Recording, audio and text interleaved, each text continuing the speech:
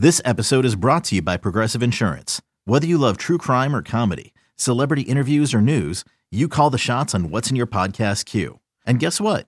Now you can call them on your auto insurance too with the Name Your Price tool from Progressive. It works just the way it sounds. You tell Progressive how much you want to pay for car insurance, and they'll show you coverage options that fit your budget. Get your quote today at Progressive.com to join the over 28 million drivers who trust Progressive. Progressive Casualty Insurance Company and Affiliates. Price and coverage match limited by state law.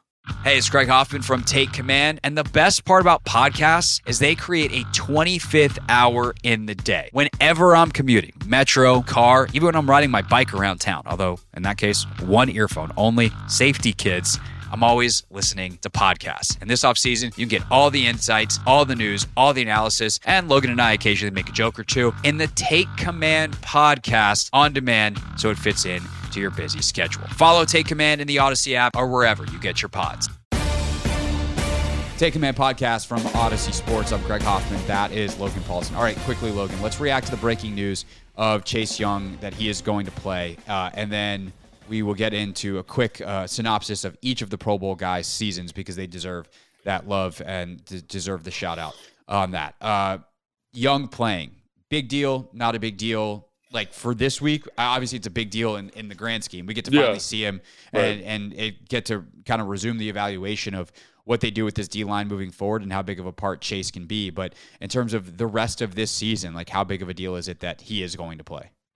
I mean, like you said, in the grand scheme of Commanders' history and team building, it's gigantic. It's good to see him back out there. I think it's good that he's getting some reps this year as opposed to waiting until next year. Like I was kind of getting nervous that he was just going to say, I'll just punt and wait till next season. So for him to get some of the rust off, for him to do some of the playing this year, I think is good. It's good for him. And especially if he's healthy and he feels right. You know, he had the meeting with Andrews. Andrews said he's good. Everything seems good. Excellent. Let's get him out there. In terms of his impact this year, I don't think it's going to be anything dramatic. I would imagine he's going to play between 10 and 17 snaps, maybe 20, probably not even that many. You know, I don't know if he starts even. Like that'd be an interesting thing to kind of look at from a practice standpoint this week. Yeah. But I just can't imagine him, you know, having a huge contribution after not playing for a very long time. Now he's a physical freak. He's gigantic. He's fast. He's everything you want from a genetic potential standpoint. But he hasn't played football, and I think he hasn't. Here's what I would say though: like I no one will ever admit this, but I think Chase Young watched Kayvon Thibodeau last week and went, "Bleep it, I'm playing." Like there was some part of him that just went, like I can do that, and it's time for me to go do it. And I'm tired of hearing about how these other guys are doing a great job and like they don't really need me. Like there's just because like this was mental, and not mental in like it was made up and like Chase is weak mentally. Like there is a nervous system reaction, a psycho-neurological reaction to injury that your body protects itself, and it's there's still a lot of emerging research and science on what can break those things, and sometimes it's just like it's like any other fear. You just get over it. Yeah. And you know, between Dr. Andrews coming and being like, no, man, your knee's fine. And him watching Kayvon Thibodeau, like, I wonder if Chase kind of mentally got to a breaking point where he was just like, I'm going to go try this. Screw it. Like, I'm ready. And with that, I would say, do I expect him to have a massive, consistent impact? No. Do I expect him to make some mistakes? Absolutely. But if he can make one play like Kayvon Thibodeau did last week, the strip sack type of play, he could have a massive impact on this season. And that's why there's so much hullabaloo around Chase Young is he can do stuff that other dudes can't. And even if down in, down out, he may not be as good even as James Smith-Williams or Casey Tuhill or F.A. Obata because they play with a consistency and a discipline that Chase has not necessarily shown so far in his professional career. His ability to make a big play, if it happens at the right time, that could have an impact. By the way, one of his undisciplined rushes could also have a negative impact. So that's the tightrope they walk. We'll obviously talk about this more on Countdown to Kickoff leading into the game on Saturday. All right. Shout out Terry McLaurin. Makes his first Pro Bowl. I was listening to as I mentioned, listening to Keim. And I think Keim made a good point. Like, one, he's made some huge catches in big stages, in important games, things that have been replayed over and over. He also now has the contract and was kind of the center of the NFL universe for a hot second this offseason. I think that raised his profile a little bit.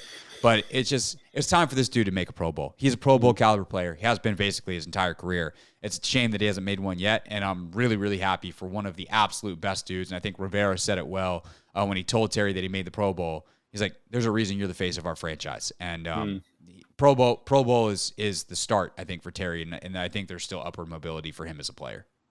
Yeah, I think he could be an All-Pro. I really do.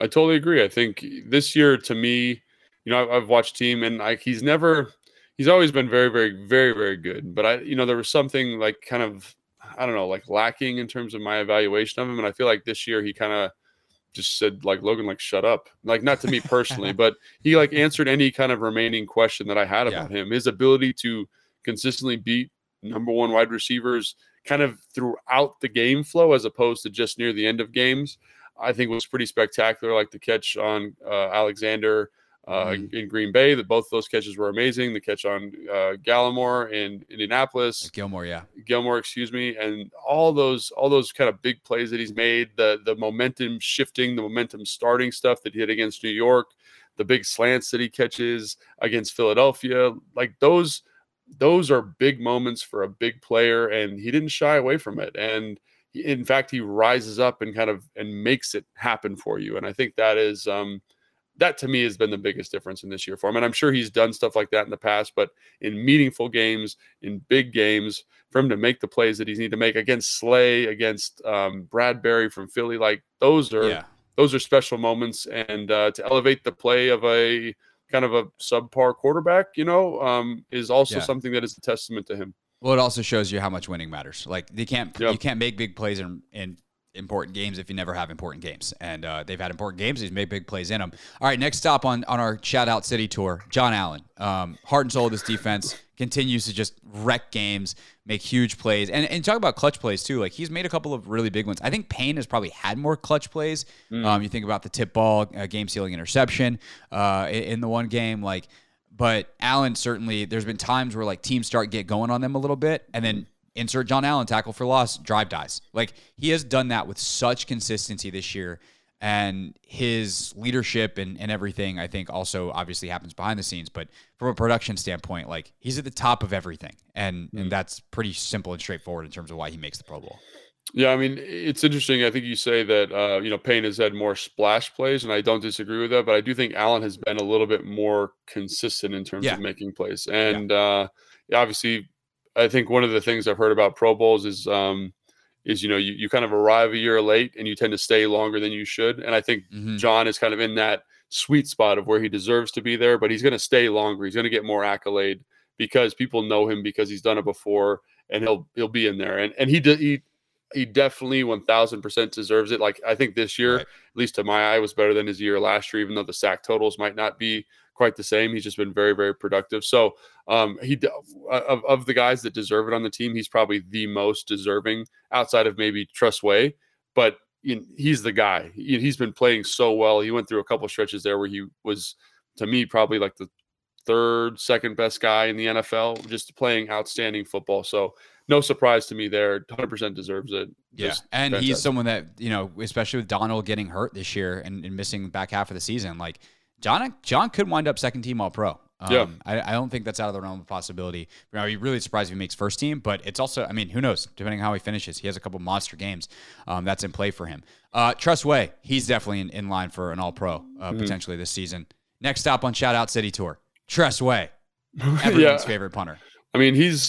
He's just been so consistent, and he came in when I was in my second or third year here, and to see again a guy who's just matured and grown and gotten better every single year, and how he's added clubs to his bag in terms of the directional punts and the stuff that he does in the kind of in the touchback situations is again a testament to a guy who's just consistently getting better. And I think Tress would be the first to tell you he benefits a lot from some decisions they've made from a special team standpoint with Christian Holmes and Percy Butler and Ken Sims and Jeremy Reeves, just covering kicks and doing a great job there. So he'll tell you that those guys help him out a lot, but he does a lot of special stuff as well. So I think, he'd again be the first to tell you that is a team a team kind of award, but he is a guy that has continued to build himself up every single year. And last but not least, man, what a really cool moment. The video that the Commanders put out when Ron Rivera tells Jeremy Reaves that he is the special teams starter for the NFC in the Pro Bowl. Of course, the Pro Bowl will be not actually a game this year, but Reaves gets that honor. A guy that I actually covered, but never really on the active roster. He was back and forth on the practice squad, always occasionally would get called up. Fourth preseason game star for a lot of years. And then he kind of like the crazy thing about Reaves is he was stuck behind a guy who was very, very similar in DeShazer Everett. And now obviously DeShazer moves on in the offseason following the terrible tragedy that happened with him at the end of last season. But similar, like not quite NFL caliber to play consistently at safety, but very, very close and continuing to improve. And in the meantime, an absolute terror on special teams. And seems to be just a phenomenal guy. I would love to dive more into his story. You know, Ron talks about how your mama would be proud, and as Jeremy's breaking down. And so I don't know the full story there, but looking forward to learning more and going into his backstory. I'm sure there'll be stories written about him.